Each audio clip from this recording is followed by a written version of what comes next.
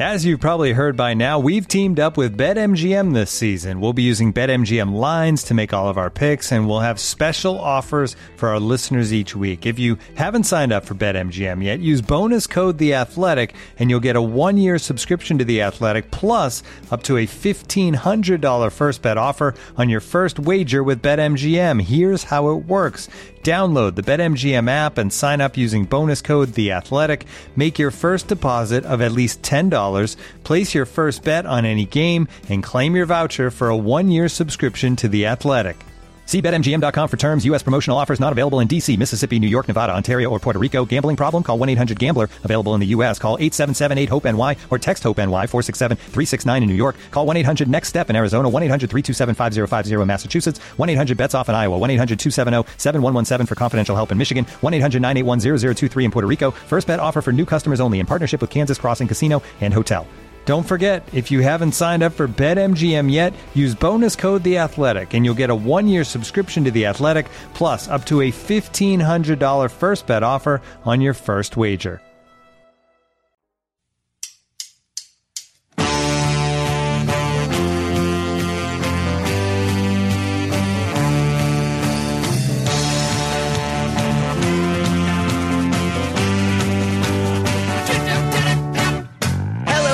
And welcome to the Total Soccer Show. My name is Taylor Rockwell. Joining me on Not a Monday is Ryan Bailey. Hello, Ryan. Not a Monday, it's a Thursday. Hello, Taylor. Made a song out of that. You're welcome. You did, and it was like a very heavenly song, and I have to believe that that's the type of thing that only happens as we get closer to the end of the week. Mondays don't seem to bring that out of you. I was listening to the Smiths this morning, so I think that's where that voice came from, actually. Oh, that's a fun way to start the morning. No, thank you. I think I started with the soundtrack to Bob's Burgers is how I began my day. There you go. Oh. That's a way to get things going. Hang on. Why? Because you're watching the show? Because you have that on your, Spotify? Yes. That is my answer. I have the soundtrack on Spotify, and I am watching the series as well. It is one of my... It took me a really long time to get into it, but I think I started watching it 2 months ago, and now I'm on the final season, I think. It's a good show. I'm a fan. I've not seen it, but I like Archer, and it's the same voice actor, isn't it? It is. And it's very musical, but there are definitely some Archer-esque jokes, but it's a wholesome show at the same time. It's like, I think I explain it as it's half Simpsons, half Family Guy, but airs on the side of Simpsons. It's a lot of, people are generally nice on that show, put it that way. Oh. That really skews towards the Ryan Bailey demographic. It really does. It really does. I'm a very big fan, and I like a lot of the people involved. But we're not here to talk about TV, though we've already done that. Oh. We're here to answer listener questions and to talk about Project Big Picture, which is no longer a thing unless you're Manchester United and Liverpool, in which case it could still be a thing, and it will come once again. But we are going to get to, I think, 10 or so listener questions, some submitted via the website, some via Twitter. But I'm excited for Ryan to have a go at making sense of all of the many queries from our listeners. I shall try my best. I'm just picturing Taylor in 20, 30 years' time, maybe longer, talking to the grandkids. There was a time for 5 days when Project Big Picture was all we talked about. All across the land. It did feel that way, right? It felt like it kind of took off. It was a leaked document. And then now here we are where maybe we won't be talked about that much more. But it was a moment in time, right? It was a moment in time, and that's what we're here for. It is indeed. Should we get into it? Should we get into the question about it? Let's do it. Yes, we did have the opening question from Nick Gillick. Is Project Big Picture as evil as it sounds? We'll get to the evil or not evil nature of it in a moment. Let's talk about what it was in and of itself for people who haven't been paying as much attention or avoided it entirely because who cares about the Premier League? Essentially... It was a plan headed by the English Football League chairman Rick Perry in collaboration with leading clubs Man United and Liverpool, although by all accounts it sounds like Man United and Liverpool were the kind of the originators of this plan. But it was essentially a way to finance lower league, Championship, League One, League Two football in England to make sure that there was sort of their financials were secure given the COVID era. Same thing for the Women's Super League. But it would have come at the expense of giving the larger clubs, the so-called Big Six, a lot more power in the Premier League. Right now, the way the voting system works, there are 20 teams in the Prem. basically 14 teams have to vote on something or vote in favor of something for it to pass. Everybody gets an equal share. That was established when the Premier League was created in 92. They would have changed that to, I think, those like the 9 longest serving clubs at any given moment would have been the clubs with the votes, and everybody else would have just had to kind of go along with it. Would have also meant a smaller league, things like that. But that's the gist. Have I left out anything major, Ryan? No, that's about right. Well, to address the fact that whether it's evil or not, I won't pass judgment on whether it is evil, but it was conceived in a hollowed-out volcano in the middle of the ocean. So take of that what you will. I'll just go through sort of maybe the positives and the negatives, if you don't mind, Taylor, of this deal. So the positives, the immediate one was to help the EFL, the English Football League, the 3 leagues below the Premier League. There was an immediate £250 million payment that was going to be given to those leagues, which would literally have saved some clubs who might go to the wall in the coming months. Clubs like Macclesfield, who already have done so and are starting up again. So that would have been really, really, really useful money. And a sort of a different way to give the money to the lower leagues as well, which currently comes in parachute payments. When teams are relegated, they get X amount for the next few seasons after they are relegated. That instead would be given. That money would instead be given to the EFL through 25% of net TV deals. The EFL would sell its broadcast rights alongside the Premier League and would take 25% of the total proceeds, which apparently would mean they would get more money. So it's a more even distribution. For a fan of a League One club like myself, that would mean more money in my team's pocket. So I like that. Another couple of other good things were that they wanted to shrink the Premier League to 18 teams. Which I think would be positive in terms of the crowded fixture list that we already have. I think, the way it works in Germany is pretty good. There was also changes to the playoff system in that it would be more like the German system, where would it be the 17th team in the Premier League would play the third?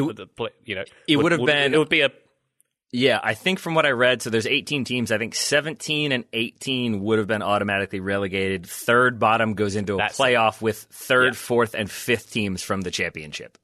Yeah, so that's more like the German system, essentially, which I think is pretty exciting and, adds a layer of peril and maybe a really big game at the end of the season when sometimes the Premier League doesn't end with a bang. And also...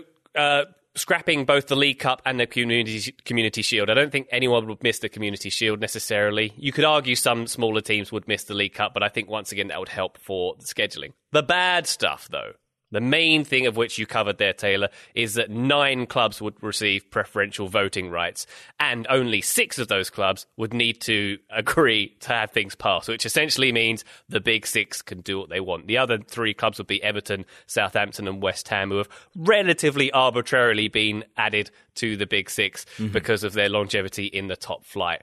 And, the big problem there is that's not a democracy. It means that those Big 6, or potentially the 9 teams, can veto new owners coming in. They could change rules. They could force things impose their will on the other teams and the rest of the EFL, arguably. So that's very, very dangerous. So what you have to see here is it is a good proposal in many ways, and there are many lower league clubs who've said it would have been good had it not been unanimously taken off the table. Yeah. But Manchester United and Liverpool aren't doing this because they're benevolent and want to give to soccer. They want to provide for lower league clubs. They're doing it because they get a huge, huge benefit, and that benefit is power. And I think, on balance, it is a little bit more evil than it is not evil, to answer the question. All right. I am somewhere in between. I think I went into this having read a little bit, heard a little bit, not paid as much attention to it, expecting it to be a very nefarious Dr. Evil-esque approach, as you sort of referenced earlier. And I did see a lot of the positives, specifically, as you said, from those lower league teams. And that was kind of who it seemed like they were bringing out to give good sound bites, to talk about why it was a good plan. They were Barnsley, where definitely the owner of Barnsley was out flogging this one, saying it was a good idea. And I think also being practical about it. They I forget which owner it was, said, yes, we know they're not doing it for the goodness of their hearts, but ideally we wouldn't have to rely on well-moneyed clubs to make this thing happen. But the key point there was that the FA weren't really stepping in. The government, for their part, had said they had a bailout plan, but there were, I guess, a lot to be desired or a lot left to be decided. So I think the clubs that were in favor of it knew they were kind of getting into bed with teams that were not necessarily concerned about the smaller teams' self-interest as much as their own, but they needed some money right now, and so they were willing to go along with it. That's about my read on that one. I think a lot of the issue, though, stems from, for me at least, that this was all done pretty much in secret. It sounds like Liverpool and Manchester United, representatives of those two clubs, had been kicking this one around for a couple years, according to reporting. And that, I think, is a big sticking point for the other Premier League teams, that here's this plan that these two clubs have been kind of working up in relative secrecy. Then they bring in the EFL chairman, who, according to reports that he did not deny, he, I think, is alleged to have said, and if they vote against it, then you six can just break away. You'll start your own league, and we'll see what happens with that. So it sort of felt, I think, to a lot of Premier League teams like you're trying to minimize the size of the league, which is automatically going to take two of us out. Then you're trying to take away our voting rights at the expense of both ourselves and kind of enriching yourselves and giving you guys more control. And you're not really looking out for the interests of the league. And you have contingency plans for if we go against it. This doesn't feel like a plan to make things better. To some extent, I think for those clubs, it felt like a plan to give those big clubs a lot of money and complete control / a breakaway league, if that's what it came to. Yeah, and I should add that, by the way, the dropping of two teams going to 18 in the Premier League, the teams that would suffer would be the ones at the very bottom, because the entire system would go from 92 to 90. So two league teams would be kicked out. So that's not great either. But as we know, this has now been unanimously dropped by the Premier League and won't go ahead in this iteration. But I think what's happened here is the cat's out of the bag in terms of the plans and the intentions of this. That money will be given to sort of save the lower echelons of the game, and there's going to be a cost for that, for perhaps the democracy of the league system we have. I think we're going to see this kind of thing come up again, but maybe in a more modified way, maybe a little bit less power, maybe a little bit less money here and there. But I think we'll see something like this coming in, because I think a change is a coming, Taylor. I agree, because I do think, I stand by, I think a major criticism of this for some of those Premier League teams was simply that they were not consulted, that it feels like this plan was kind of developed in a vacuum without input from other organizations. I think, once you have some teams coming on board and maybe there's a little bit more power sharing, maybe it's not quite so the big six teams have all the power, I do think a lot of this becomes much more palatable. Even little things like, forgive me if you've mentioned this, but like scrapping the Community Shield and the Carabao Cup, that is basically the EFL saying, we know those competitions aren't really worth anything and they just take up time in the schedule. But I think when you have these sort of things not done in a transparent way and you're not quite sure who is necessarily involved and for what reason, it then leads to a lot of speculation. And I've seen the idea that if you're trying to limit the number of Premier League fixtures, you're trying to get rid of the Carabao Cup, it stands to reason that you're trying to maybe change the fixture list so that you can then have Champions League games on the weekends, or you can move the FA Cup off the weekend into midweek, and you kind of take away the importance of that, but it gives you more opportunities to play, quote-unquote, bigger games in front of a global audience. And I think then you start moving into those kind of conspiratorial elements, and that's where I think this was also destined to fail, because if you don't have transparency, I think it lends itself to a lot of speculation and what if and what could happen, and that is also going to make it almost a non-starter, which it in effect was. It was indeed. And as for it being a harbinger for a potential European breakaway, do you see that as a serious threat? I see that as it's a more of just a threat of give us what we want or we'll maybe think about doing it. I don't think it's actually going to be realistic anytime soon. I would agree with you, except for this. Having just done the Soccer 101 episode last week, if people want to hear it, they can, about the formation of the Premier League, it essentially, the abbreviated version comes about because the larger clubs in England at the time, the so-called Big Five or Six, which featured Everton back then, that it was... The idea was they didn't like the control of the EFL. They wanted their own way to kind of conserve their money and not spread it all around. And then the FA comes in, they jump ship, and now you move away from the EFL. So it's strange to me that this would almost be the Premier League in some ways returning to the EFL. It was the plan. And that, I guess there is precedent for it. So it's possible that they would have been like, all right, we're leaving and we're going to take all that money with us. We're going to start our own league. I think it was probably a little bit of a bluff. Like, we can do that if that's what you want to do. It is the ultimate bargaining chip. I don't know if they would have done it, But I do think that with how much we hear about European Super Leagues and the moves for that with other large clubs around Europe, I always think there's a grain of truth that teams are trying to find ways to make that possible. And especially because the two teams that we're talking about, Man United and Liverpool, are American-owned. They're used to closed systems with the other teams that they're involved with. They're used to not having to have promotion relegation, and they're able to sort of keep their teams and keep printing money without necessarily having to be the most competitive. Less so, that's John Henry, more so the Glazers. But I also think that probably is part of it, that anytime you can get a system that allows them to not have to spend as much to remain as competitive, I think they're going to jump at that. We'll march day and night through the big cooling tower. They have the European places, but we have the power. It's a very musical episode, and I'm glad because I can't sing. Whimsical. We know you can. So I'm happy for you to do all the singing. I'm happy for you to continue to talk about the Project Big Picture situation if you'd like, but I think I have said all I need to say. I think we've answered the question. Stamp it evil. Stamp it evil. All right. We have got many more listener questions to get to. Let's do that now. Let's start with Guy Yedwab, who I think has back-to-back questions to get us going. The first one is about Diego Simeone. If Diego Simeone were to leave Atletico Madrid, what club or national team would he have the best chance of success with, given their current squad? Which clubs or national teams would most readily embrace his philosophy as the new identity of their team? This got me thinking, Taylor. We know a lot about Diego Simeone's style. We know he likes a press. We know he likes, a quick counter-attack. We know he likes very solid defensiveness and sitting games through with defensive solidarity. We know that he tends to like to let the opponent have the ball. We know that every clearance of the ball is essentially a counter-attack opportunity, and there's lots of quick transition, blah, blah, blah. When you put it like that, that's the ethos of many, many other clubs, isn't it? And I think when you put it like that, his style, and he's not married to 4-4-2 or anything like that, he can be a bit malleable.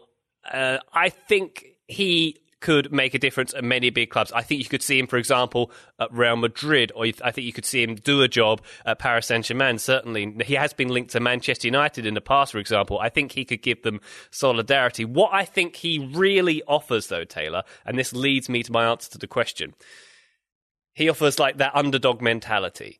He creates the us against them. He creates the we're the little guys, we're the David, they're the Goliath. I think that's the mentality he creates. I think that's the difference he brings to a squad, which brings me to my answer, Arsenal.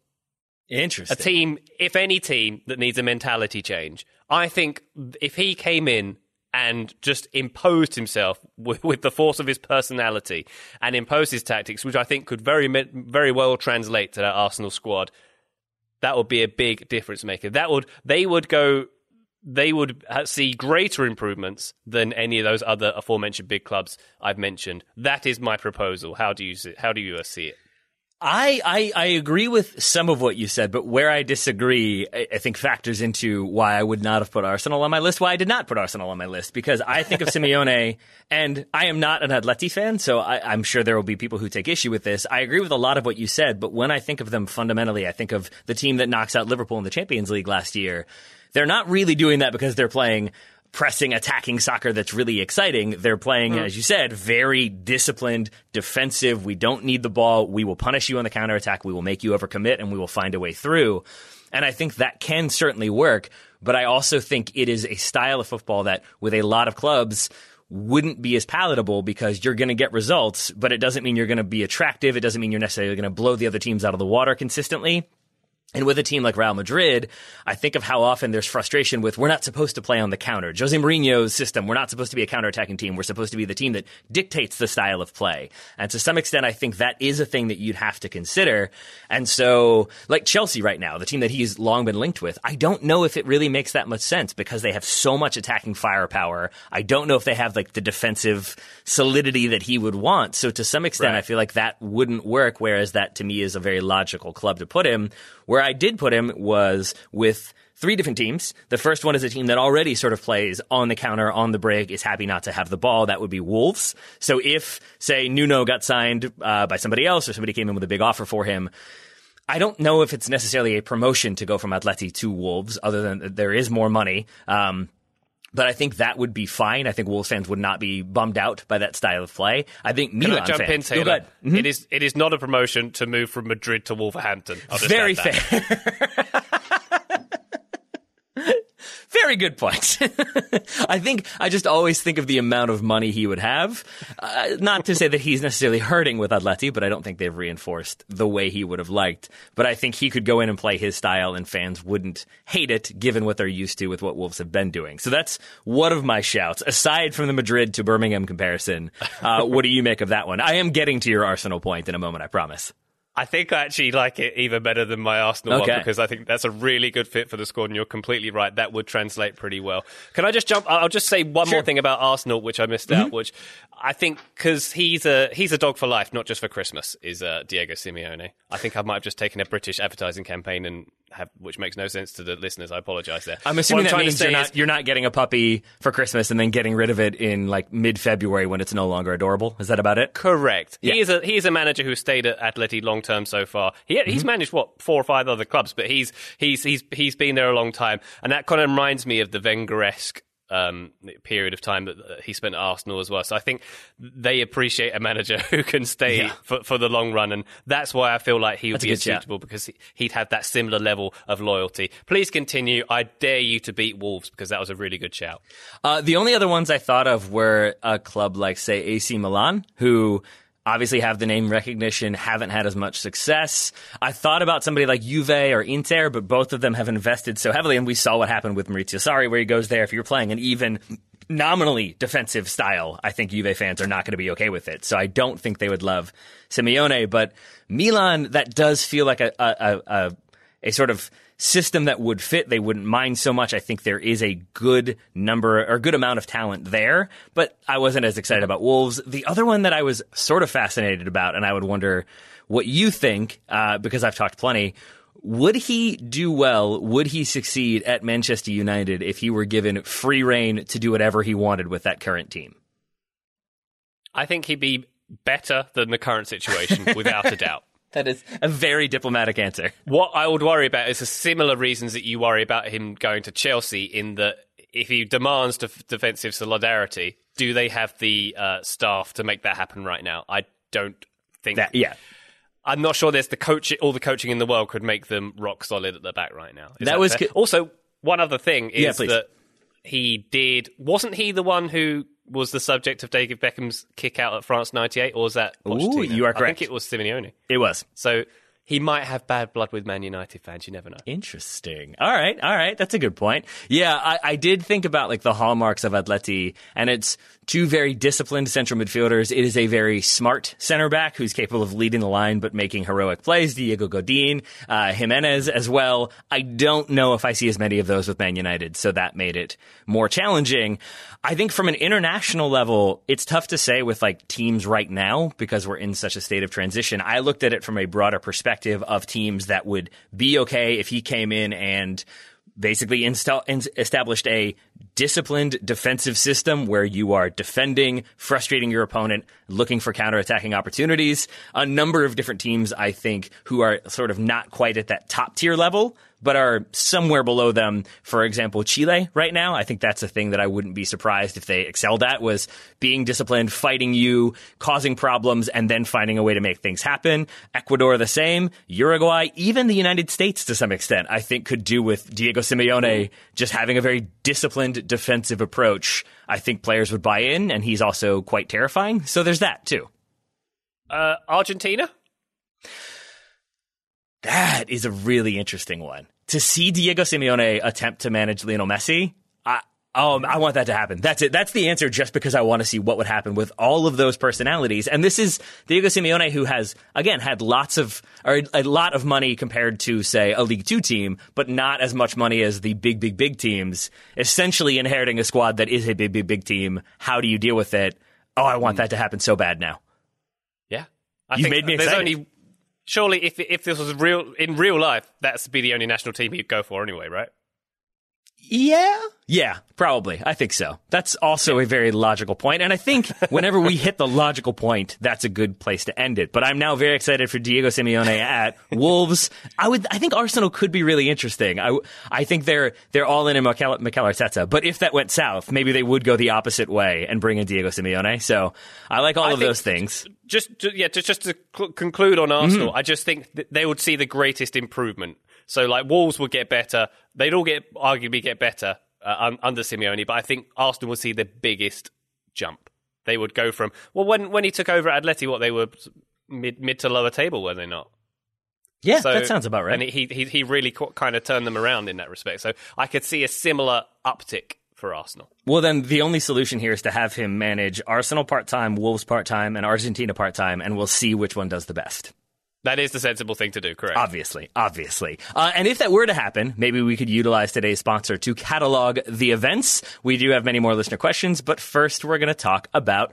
This episode is supported by FX's Welcome to Wrexham. Celebrity owners Rob McElhenney and Ryan Reynolds' small-town Welsh football club has finally been promoted into League Two after 15 seasons in the National League. Dedicated staff and supporters celebrate the team's return to glory while bracing for the newfound challenges that come with being in a higher league. Will Wrexham AFC stand up to the challenge and rise again into League One? FX's Welcome to Wrexham, all new, Thursdays on FX, stream on Hulu. Artifact. We have talked about Artifact plenty in the past. It's the company that helps you make a personal podcast episode about anything you want. And right now, they are inviting you to suggest topics for Artifacts. They want to know what you think could be good. Isn't that right, Ryan? That is. There is, in fact, a competition to have a free artifact made if you come up with the goodest answer. The goodest answer? The goodest. The goodest answer. That's the most goodly, I think it is. You can head over to heyartifact.com and you can find out even more about Artifact as a service. But if you go to heyartifact.com/TSS contest and tell us what you'd like to make an artifact about, they're going to draw a random winner to do a single interview artifact about that particular topic. What an offer. It does not have to be the most unique or amazing idea ever. It just has to be a story or relationship that matters to you.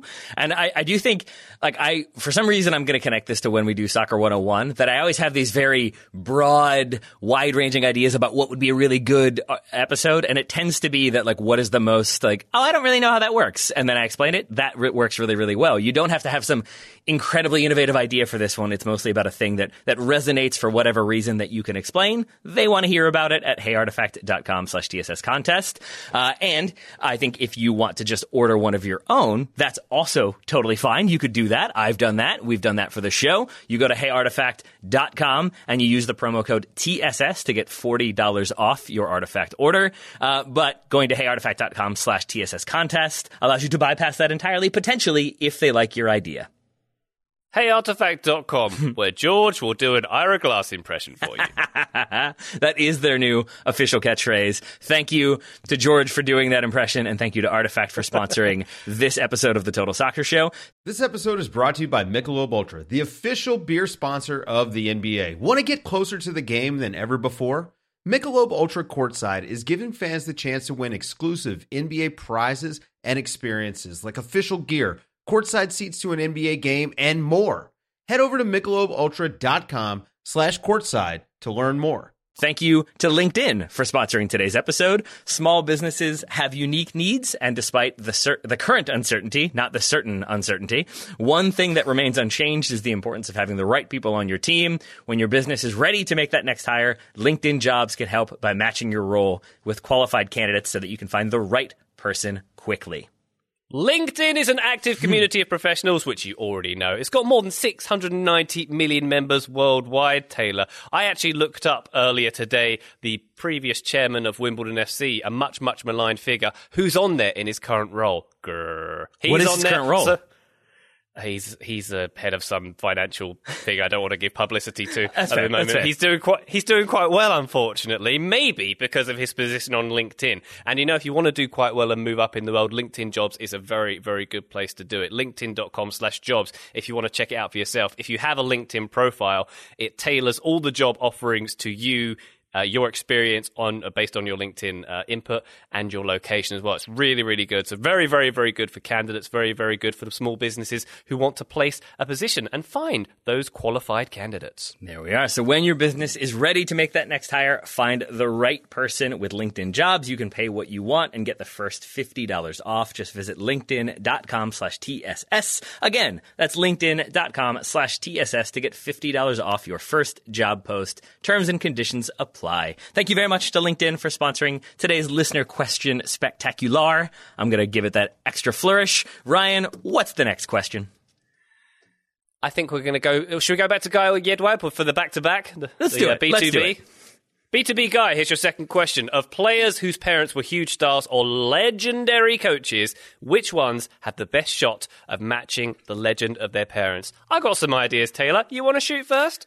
I do. I want to clarify something before we get all of your many, many tweets, because oftentimes when I do listener questions, I will skim the question, think I know what they're asking, research the whole thing, and then realize I did not read the question in depth. And I want to emphasize which ones have the best shot of matching the legend of their parents. Not which ones are very good or who are some kids who also have parents who played soccer, because I am fully ready for people to message us about why we didn't include Timothy Weah. He could be very, very good. He is not going to be George Weah good, because George Weah won the Ballon d'Or and is incredibly good and one of my favorite players and is now president. That doesn't really matter, the president part, but I just want to stress that we're talking about players who had very famous parents and who could maybe achieve that level of fame. So if you want to read the question even deeper, which ones have the best shot of matching the legend of their parents? Not exceeding it, not getting worse than it, exactly matching it. So it's a challenging question. I might not go that far with it. But the reason why I stressed this clarification is because, for example, Erling Haaland is a player that I wanted to include, but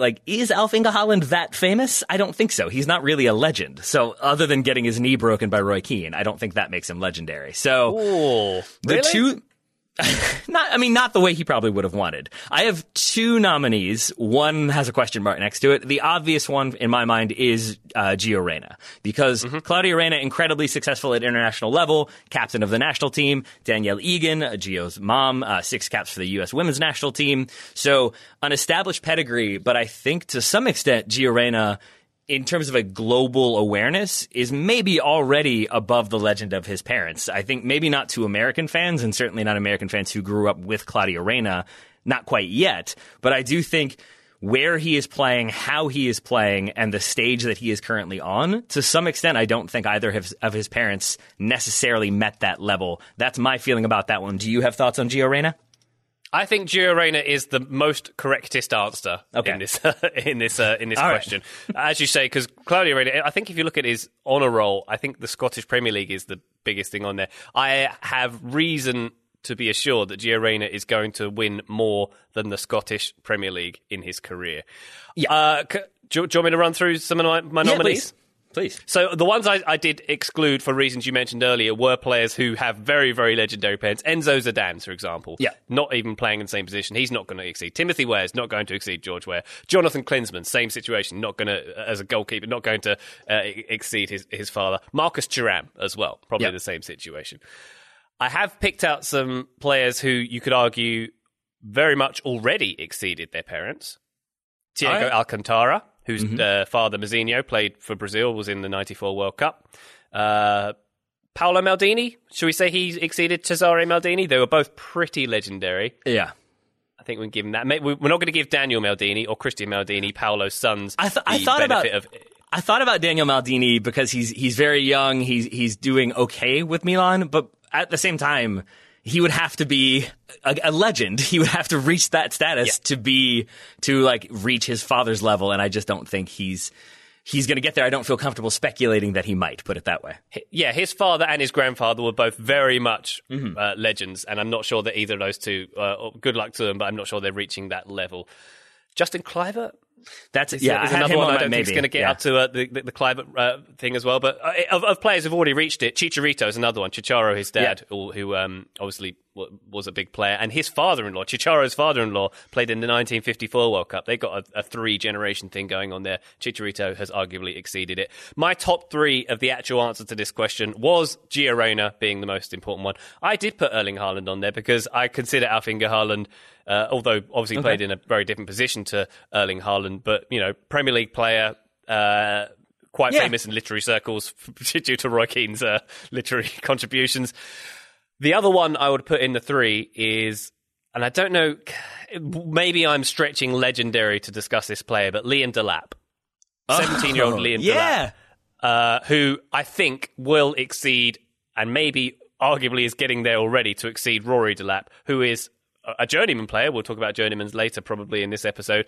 But Liam Delap at 17 has already played at 3 levels for England. He's at Manchester City. I think his trajectory is heading in a superior is the wrong word, in a higher level than his father. I think that is an outstanding answer, man. I think Reyna, as you said, is like the kind of consensus pick here. But yes, that Liam Delap is such a great shout. I remember seeing him come on. We talked about it on the show of like, what? Roy Delap as a kid? When did that happen? But you're absolutely right that though Roy Delap did have a successful career and does have that sort of legendary mythos around him because of the throw-in and because of that Stoke team.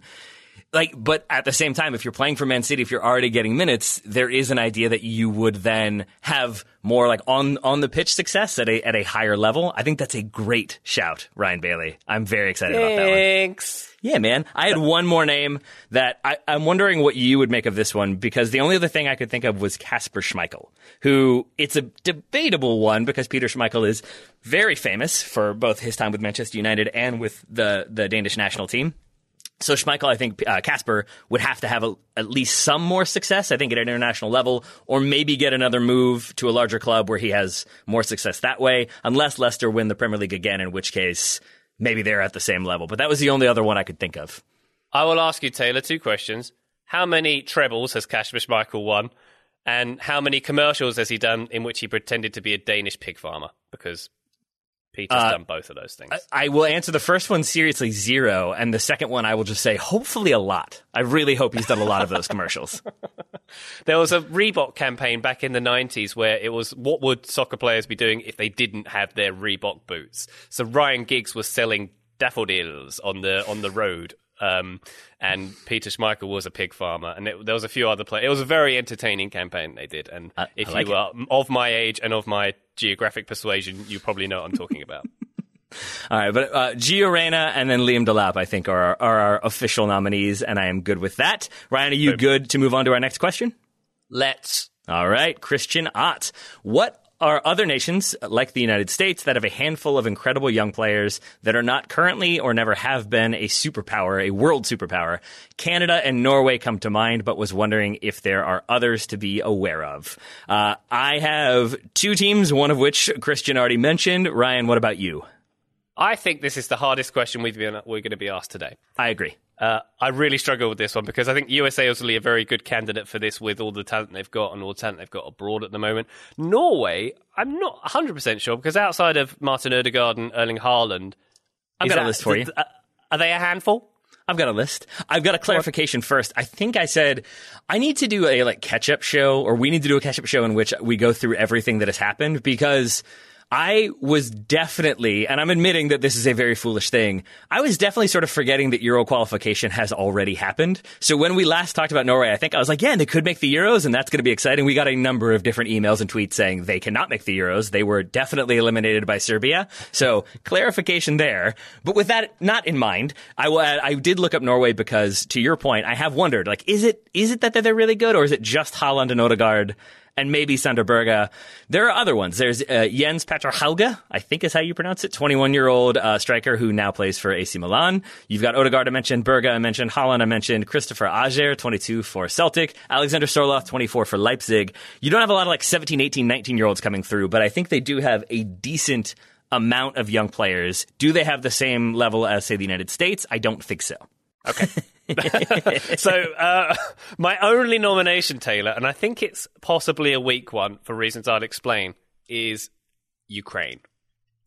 And the reason I picked them is because they were the winners of the 2019 FIFA Under-20 World Cup. They got to that place. They beat the USA in the group stages. They beat Italy and Colombia to get through the knockout stages. If you're going to look at young players coming through, that is arguably a very good metric for measuring who are the up-and-comers and who are going to be a strong international squad coming through. Now, I'm not saying that bears that theory bears testing, because the winners of the Under-20 World Cup haven't always gone on to win the Big Boy World Cup in years to come. But, I mean, that is the best answer I can give here, because this one really stumped me. And I look at the players on the squad who were part of that Under-20 squad. There's no household names among them. The majority of them play for either Shakhtar Donetsk or Dynamo Kiev. The majority of these players, let's bear in mind that, Shakhtar Donetsk haven't been able to play at home since 2014. That a lot of these players have had a very unique experience growing up in Ukraine and playing in Ukraine in essentially a war-torn country with Russian separatists taking over the Donbass arena, and Shakhtar don't even play at home. So that's beside the point, but my point being, this is my answer, and I think you're going to have a better one. No, I don't. And I think that's kind of my answer, because I looked at Ukraine as well. I think you're right. It's really challenging because with the lack of international games that we've had, I think some of those players would probably have come through, but I looked at the squad that beat Spain this week, and it's mostly veterans. I think that's probably because we haven't had as many games. So it is tough to answer from that aspect. I had Ecuador as my other nominee from talking to Felipe yesterday. We talked a lot about their youngsters coming through. The most promising ones would be Leonardo Campagna, who's 20-year-old striker. He's on loan from Wolves in Portugal. Jose Cifuentes, 21-year-old for LAFC. And then Gonzalo Plata, a 20-year-old winger for Sporting. I think I said that he had all the familiar symptoms of like a 40 to 50 million pound transfer a year from now. I stand by that. But again, we're kind of looking for names. We're maybe reaching for answers. And I think that's kind of why this question is hard, is because the answer really is no. I don't think that there are many other teams or national teams right now that haven't already been superpowers that have this level of players playing for this many teams and are having the success they are. I think it's kind of an unprecedented time for the United States. It kind of leads into the next question, if you're okay with that. I am, but I think this is the fact that this has stumped us is a good thing, Taylor, because it proves that the USA in 4 to 5 years' time are going to break into that hegemony and are going to be right up there with this squad. I mean, absolutely. It's nailed on, guaranteed. We don't even have to worry about anything, especially if Diego Simeone takes over or becomes Greg Berhalter's assistant. That feels likely. More likely is that we'll get to this question. Richard Rolson, has there ever been a comparable time in history when the number of American players who were playing for top-flight European teams as there are now? And do you believe the number of Americans represented on top European teams will continue to grow over the next few years? My very brief answer to this is no and yes, because we have had Americans play in Europe. We've certainly at various points had like a lot of Americans in Europe, but have we had them at the caliber of club we've had? No. Have we had as many young players poised to break through at the exact same time? No. It's crazy to me that Borussia Dortmund have Christian Pulisic come through, sell him on for 70 million whatever, and already have Gio Reyna coming through. There are sort of pipelines that I don't think have ever existed in U.S. soccer history, so that we have consistent Americans coming through, and I think it will continue to be the case. And that's where I say, again, I don't know many other teams that aren't already superpowers that sort of have that line of talent coming through. And I think key to it is undervalued line of talent, so that people will continue to buy those players, will continue to look to the American market for cheap options that can be trained the way the teams want them to play, and then do just that. So to some extent, I'm very... without meaning to, I stumbled into being optimistic about the U.S. national team and the number of youngsters coming through. Was that a mistake? What do you mean? Well, you said it like you shouldn't have done it. I think you should do it. I think it's a completely legitimate position to have. I think it's just, I feel like, I think I am more comfortable with cynicism to some extent. And that's where, like, Daryl is always very positive. Like, this is happening. I'm like, well, we'll see. Because I don't love the idea of like, yes, this guy's going to do it, and then it doesn't end up working out. I feel a little bit foolish when I just kind of jumped into the hype of things.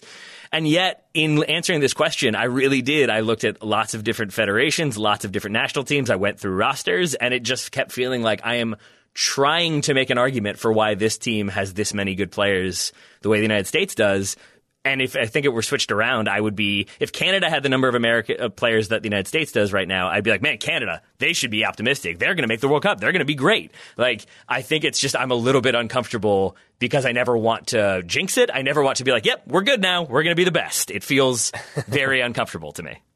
I think to certainly answer the second part of the question, Taylor, believe the number of Americans represented on top European teams will continue to grow over the next few years. I think absolutely yes. And I think it's a clear testament to the shift towards placing more emphasis on the academy system throughout the US, throughout and even throughout MLS teams. I have the privilege of working reasonably closely with an MLS academy, and to see the work they put in, to see the professionalism they have, to see the levels that they're reaching, and the sort of structures that are being put in place. MLS Next just coming in relatively recently, for example, is a bit of a shift in the way things are done. It's just represents this shift away from the college super draft and that kind of thing that seems more and more quaint with every passing year, towards going younger and looking and having a real grassroots academy system.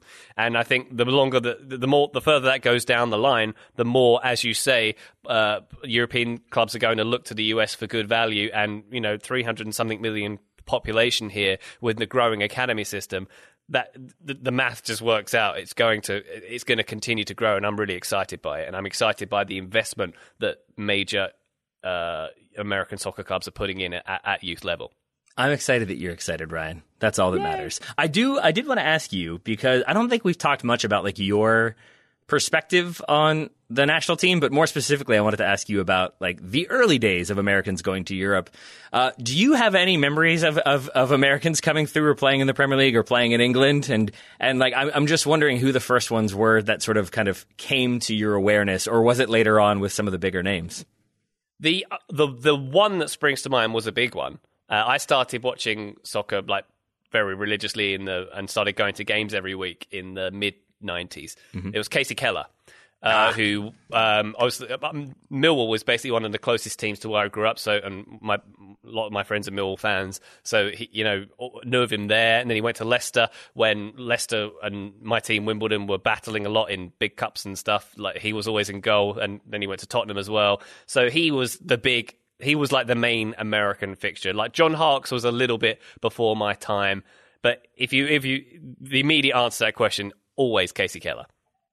So I love that answer, first of all, because Casey Keller is legend. But second of all, because it also, I think, fits my narrative of like American soccer kind of, you have the 94 World Cup, MLS gets going, and then you start to have it growing a little bit. And for the most part, though, it remains like the U.S. is, they're whatever, but they're goalkeepers. They make very good goalkeepers. So I like the idea that Casey Keller was the introduction, and probably, I'm going to guess, drove home that point of like, American goalkeepers, you can sign those. I wouldn't sign any of their outfield players. I'm happy to say that feels to be changing, and teams seem more comfortable with that these days. And bear in mind, in the mid-90s, Casey Keller was quite exotic. His name was Casey. Oh, it's so American. He's not called John. Ooh, how exciting. That does remind me of like... that was only in the infancy of Arsene Wenger coming to the Premier League and sort of transforming the multiculturalism of everything. So that was quite exotic to have an American in the Premier League at that time. I always enjoy Arsene Wenger, the innovator, being like, maybe don't drink and smoke immediately before the game. And they're like, oh, that makes a difference. Like being able to breathe and not be drunk. Who knew? Who knew? Tell us more, Professor. All right. So, optimistic times for the United States. I'm going to say optimistic times for Robert Cordova, because we're going to answer his questions next. We've all heard the term journeyman player, but how do you define that, and what are the Total Soccer Show's favorite journeymen or journeywomen players? I didn't realize until looking into this, Taylor, that the phrase journeyman has a different definition in the US and the UK. Did you know this? I did not. So in American English, apparently, I didn't know this until today, a journeyman or journeywoman is an athlete who's technically competent but unable to excel. Interesting. Whereas certainly in my parlance and in UK parlance and in soccer parlance, it's a player who plays for a lot of clubs, is literally a journeyman, journeys from club to club. So I would say maybe if you're over 8 or 9 clubs, then you're a journeyman. Does that sound about right as a definition? I think I had 6 to 7. I err on the side of your definition. Yeah, but basically mine is like 6 to 7 clubs at least, moments of near greatness, flirtations with success, but like not quite reaching that next level where they became the marquee player for this team for 7 seasons. It's usually like had a big moment, we're okay, didn't quite make it, got loaned out, then they moved 2 years later. They went to that club, they moved a year later. Like you don't have the stability and long-term success necessarily. That's kind of where I am with it. Not surprisingly, mine was longer than yours. I've put together my nomination for my 3 favourite journeymen. The first of which might defy the success notion there, Taylor. Nicolas Anelka. Okay. Who played for 12 clubs, including Paris Saint-Germain twice. It's like 13 contracts, I guess you could call that. Who won quite a lot of things, didn't he, Nicolas Anelka? He was very good. He won lots of individual awards, won the Champions League with Real Madrid, won the Premier League with Arsenal and also with Chelsea. I think he was in the squad for the 2008 when Chelsea were in the Champions League final as well. Done pretty well with the national team as well. What I love about Nicolas Anelka is he's obviously a journeyman because he's such a difficult person to get along with. Yep. Famously, someone who is a little bit antsy and a little bit, maybe not the team player one would dream of. So that seems to be the motivator for Nicolas Anelka moving around. Do you want to hear my other 2 nominees? I do, please. Freddie Adu. Or an American one for you there. Freddie Adu, who played 14 clubs he played for in total. 5 loan spells included in those 14 clubs. The thing that hit me so hard, and this hits me hard every time I look into Freddie Adu, he's only 31 years old. He turned 31 this year. He did. Goodness me. And I believe he just signed for somebody new. Østerlund? I see you've been practicing that one, have you? He's back in Scandinavia, is Freddie Adu. He's with Østerlund, so good luck to him there. After being with the Las Vegas Lights was, I believe, his last contract. So he's had a little bit of time out,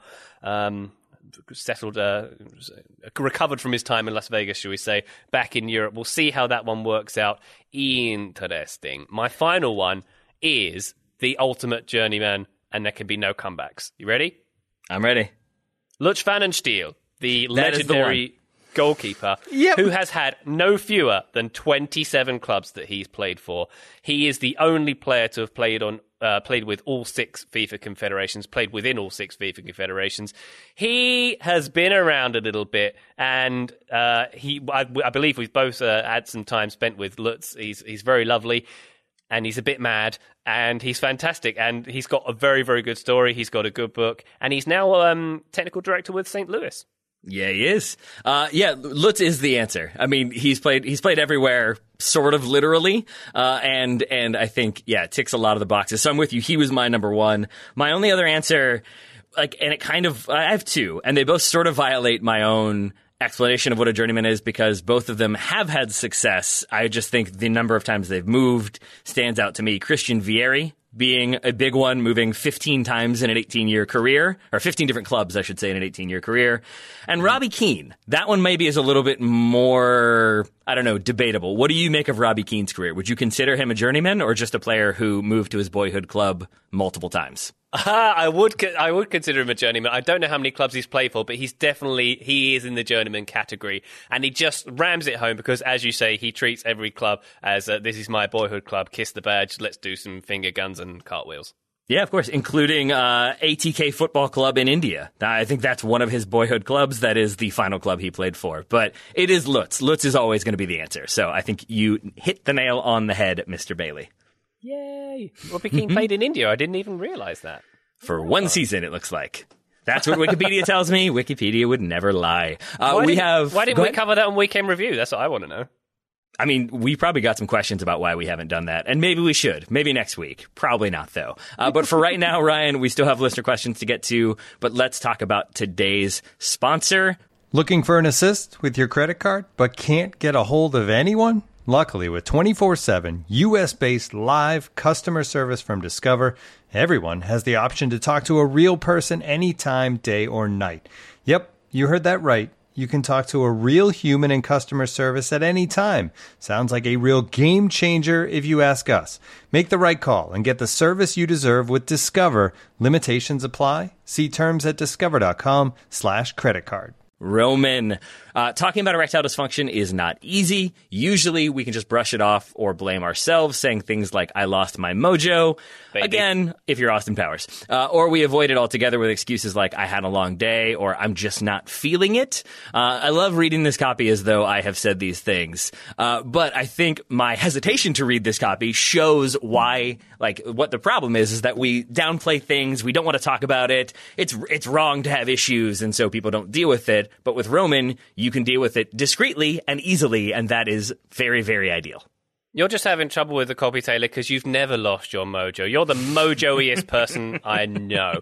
With Roman, you can get a free online evaluation. I have a procedure to have my mojo stored, and then I can add more later. It's a whole thing.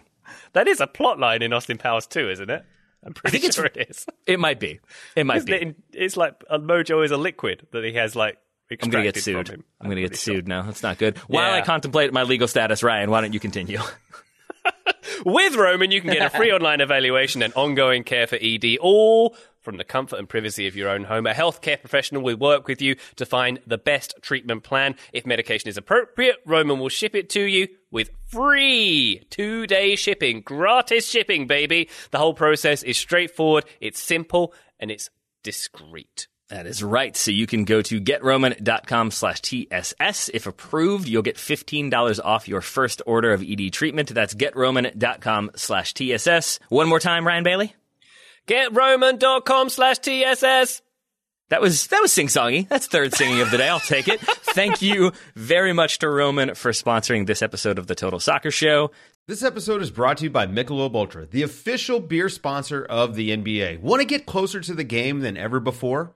Michelob Ultra Courtside is giving fans the chance to win exclusive NBA prizes and experiences like official gear, courtside seats to an NBA game, and more.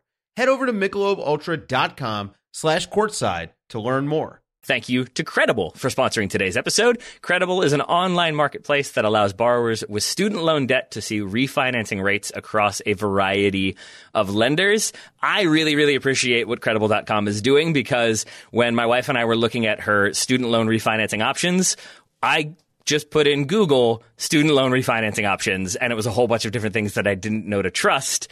If you don't want to do that and don't really trust yourself to do the in-depth research, that's where I would say Credible definitely can help things, help simplify things. So this is something that is quite common in the UK, Taylor, having trusted sources to aggregate the best deals for you. It's not as common over here, which is why I really appreciate something like Credible.com, which helped you, as you say, find the best solutions for your student loan debt. If you've got student loan debt, you could benefit from Credible.com. Lots of benefits, which include a lower rate, which will allow you to save on interest, and lower your monthly payment too, which means more money in your little pocket. You can get debt-free much faster as a result. You can consolidate all your student loan bills in one tidy, neat little place. This gives you serious peace of mind. Credible.com customers have given awesome reviews about how much better their financial lives have been after refinancing. Makes it easier, Taylor. Just makes it easier. I believe they will save you enough money that you can move the money from your little pocket to a larger pocket if you want to. That's the type of service they're providing. Please visit credible.com/TSS. That's CREDIBLE.com/TSS. And when you refinance your student loans via Credible, they will give you a $200 gift card. Fill in a few pieces of info to check what rates you are eligible for. Again, that is credible.com/TSS. Refinance your student loans and start saving. Message from Credible Operations, Inc., not available in all states. Terms and conditions apply. Visit credible.com/TSS for details. Thank you to Credible for sponsoring this episode. Thank you, as ever, to people who send in listener questions. I really do love the listener questions shows. But Ryan, I'm glad you get to do one because it does bring about lots of different things that I wouldn't otherwise really be thinking about, including our next question from Matt Koss, who asks, do you think Zidane will be the next coach of the French national team? I don't know. That is a good answer. And that's about where I am with it as well. Why do you say you don't know? I'm sorry to be so glib about it, but I mean, it sounds like a very good fit. I can see where Matt Koss is coming from, certainly here, because having a former player, a legendary French player, come and coach a team who's obviously has a track record of proven success in tournaments, which is what the French national team want to do, win things in tournaments. And something that he does better than arguably any other manager at the top level, perhaps maybe Diego Simeone excluded, is command respect. And I think that's really important when in a national team setup, because you can coach these players all day long, but you get limited amount of time with a national team. And it's the sort of the ethos that you create and the respect that you garner, I think that goes a really long way in those one of those great intangibles of this game that we all love. So I think that Zidane could very likely be, I don't know if Didier Deschamps has anything to say about this, whether he thinks he's going to leave this job anytime soon, but yeah, sure, why not? I think I'm That's somewhere... my glib answer for you, sorry.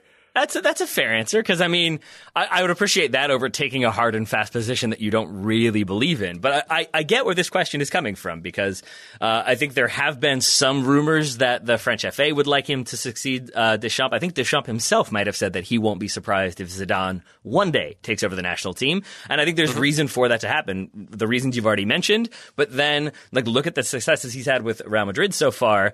The Champions League, victories show that he knows how to manage a knockout competition. That's kind of important when it comes to international soccer. Obviously can manage the high-profile names, can get his tactics right when he needs to. So I think there's a lot of reason why it will happen one day.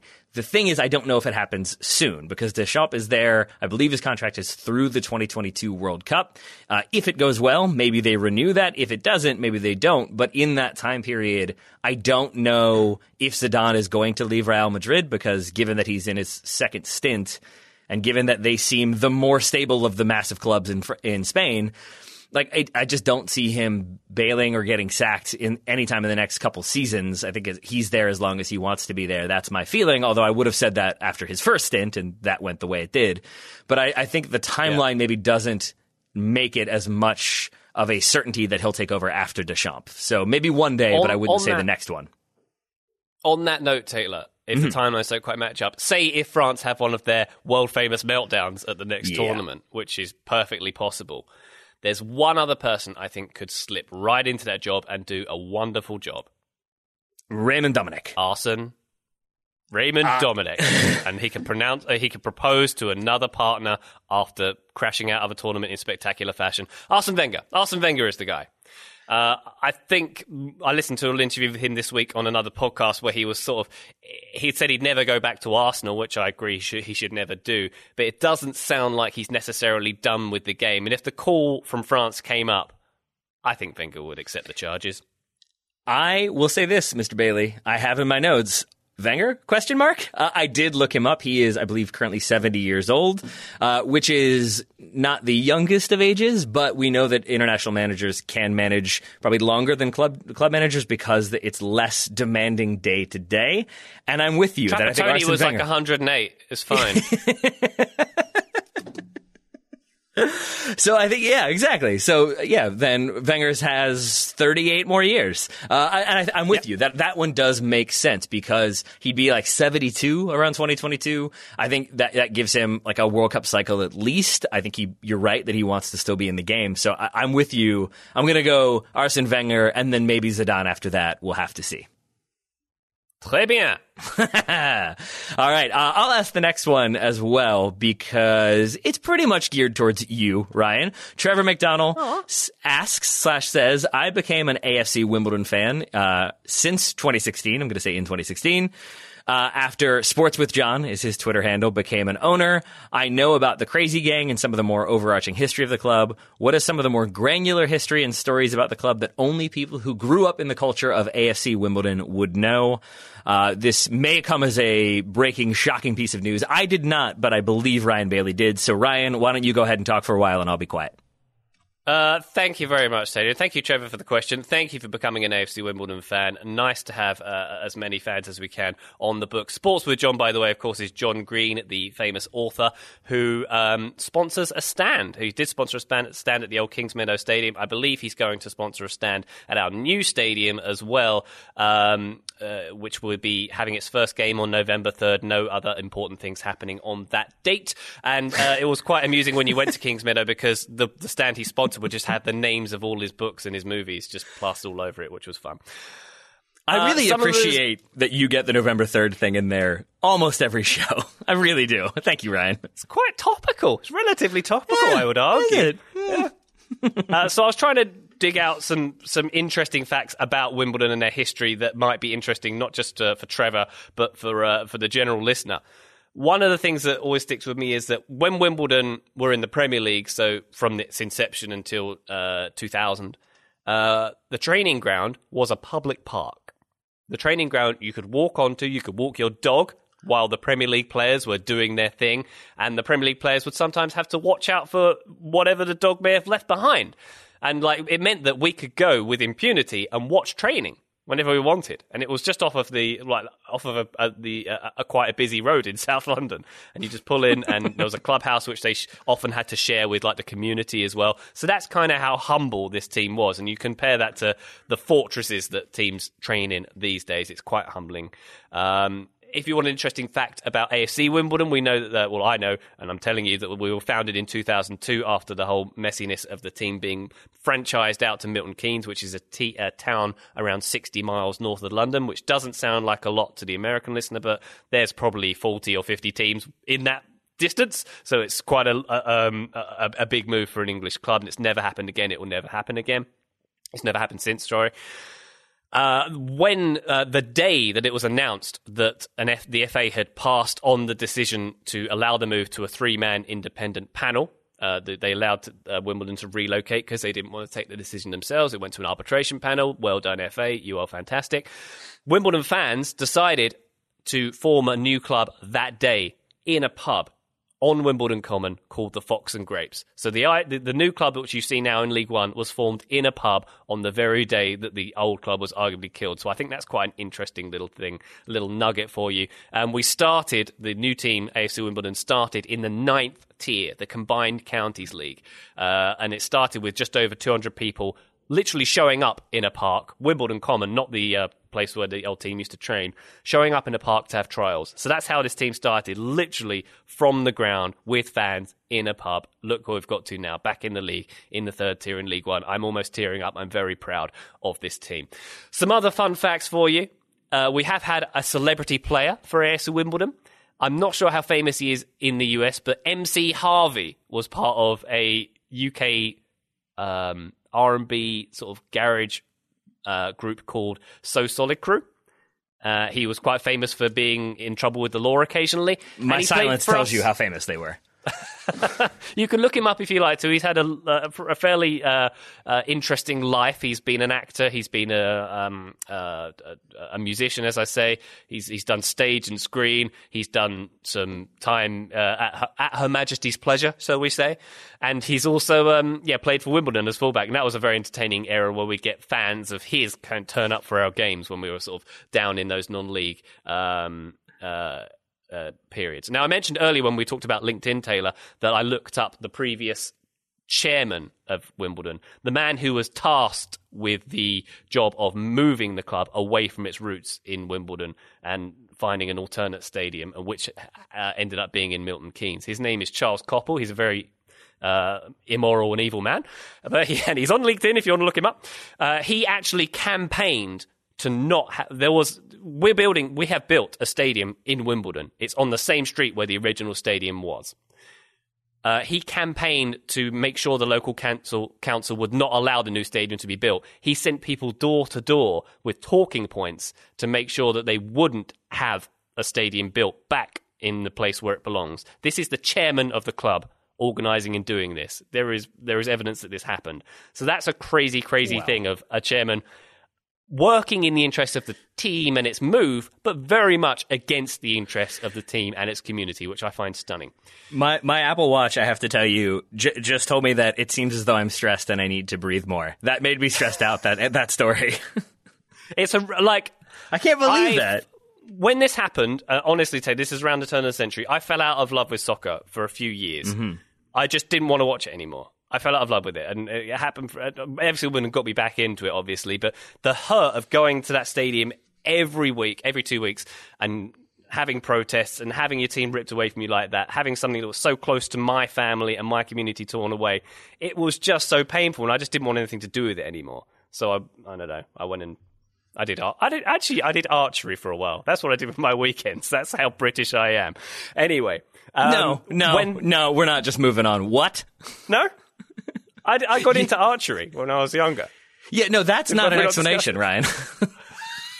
Were you raised in the 1700s? How do you just get into archery?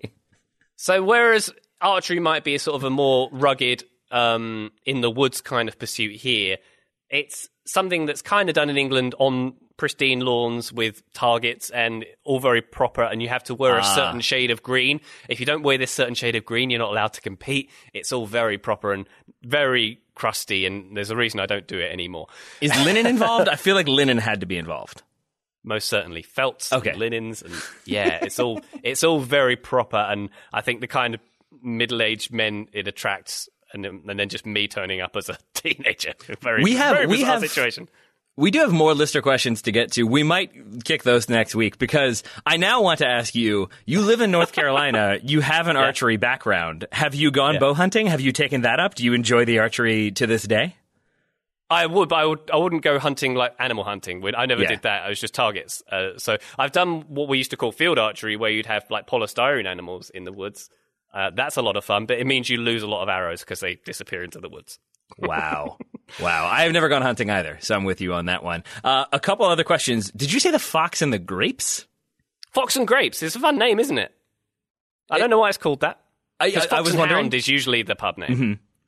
Yeah, we have a Fox and Hound in Richmond, I believe, or at least we did. Yeah. I love British pub names are great, except for when they're... What's the company that makes fake pubs that seem like they're authentic but aren't? Wetherspoons? Yeah, that's the one. Yeah, so it's not one of those, I'm guessing?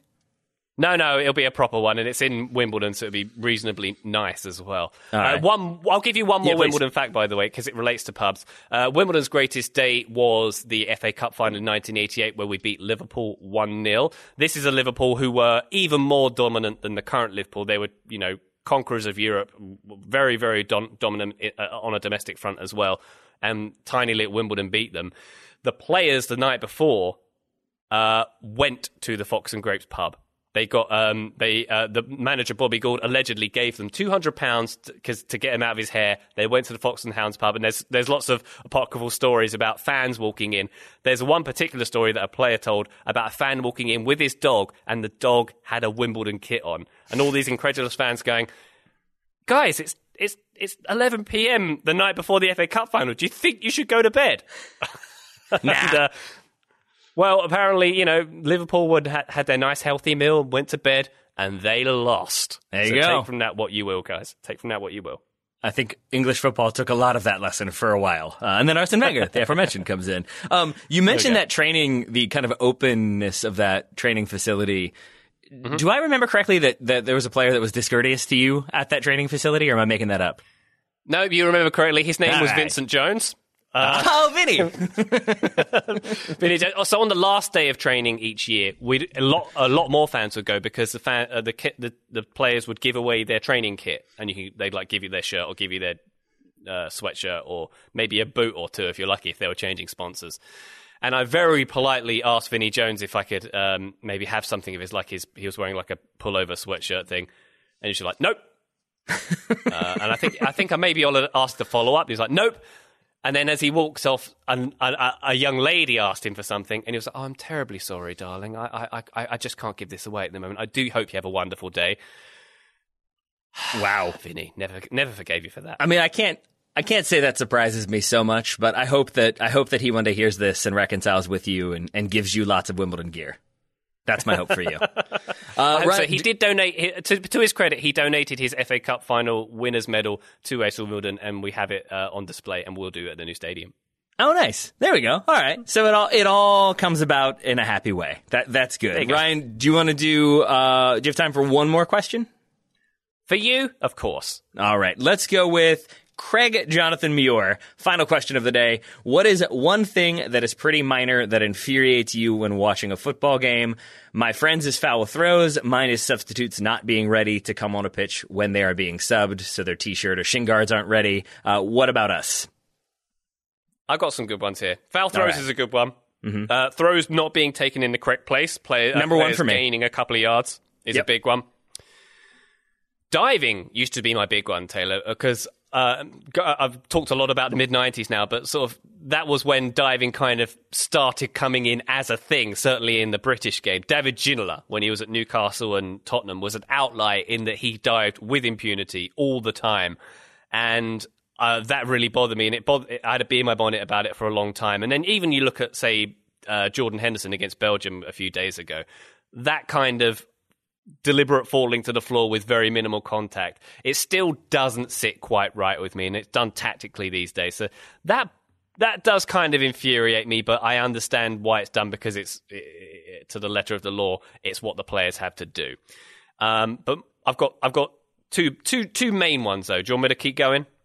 I'll do my minor ones as well. I had throw-ins being taken like 20 to 30 yards from where the ball went out of bounds. I don't know why that bothers me so much, but it's a thing I pay attention to. It's more a thing I am just interested in. Like, really? That's where that's happening? Same goes for goalkeepers holding the ball for like 30 to 45 seconds. It's always crazy to me when they will catch a cross or catch a shot, and then we'll get a replay of that shot from a couple of different angles, and we'll cut back, and the goalkeeper still has the ball. I don't know how that's allowed, but it always sort of makes me very confused. So those are two minor ones. Let's hear your major ones. Time wasting. Mm-hmm. I think there should be a delay of game rule similar to the NFL, specifically when your team's down, say in a cup competition, you're about to be eliminated, and the goalkeeper's he's digging a divot in the turf with his boot. He puts the ball down. No, I think I'm going to take it from the other side of the box, moves it over, has a little stretch, and kicks it. That infuriates me. And substitutions as well. The very slow walking off of the field. Oh, that really gets me. But my Go ahead. Sorry. I was going to say my big one is when players, defenders mainly, putting their arm up and appealing for offside or handballs in the box. Yeah. What good does it do? What good has it ever done? I remember playing when I was playing in as a kid. There was defenders in our team would put their arms up when they thought a ball was offside. Just the linesman of the day just laughing, saying, "You don't have to do that. I can see whether there's an offside or not." And I think that attitude should be put on to the professional game as well. I know there's an argument that you could influence psychologically a referee into a decision if you show that kind of thing, if you show a movement to say you believe it was offside. There's some kind of influence there. But in the days of VAR, I don't think it really applies. No. And the worst thing of this, Taylor, is not just appealing for something, but the arms up in incredulousness that defenders do. Manchester United have been doing this a lot lately, and I think I spoke about this on a weekend review with you, possibly after the Tottenham game, where there was a goal which Tottenham scored where every Man United player in the box simultaneously put their arms up in the air, looking at each other as if to say, "What?" And to me, that's like shirking responsibility. That's everybody's fault except mine. That bothers me. That is 1,000% what it's about. Yeah, because it's. I think if you approach it from an amateur perspective where you don't have cameras and replays, you can sort of be like, "Oh no, I was calling for this. I was the one." And usually, the person who yells the loudest is the one who's most responsible. And that is the only part of the hand in the air that I like. Is every now and then you get that player who kept Harry Kane on by 5 yards and then tried to jump forward and is now way out of the play and is at fault, and then they put their hand in the air like, maybe I can get away if I call for it. So that's the only time I don't mind that, but I'm with you. I find that to be a sort of outdated thing for the exact reason you mentioned. And then my other one that I think I hate sort of universally, but there are certain teams that do it more than others, is just the swarming of the official.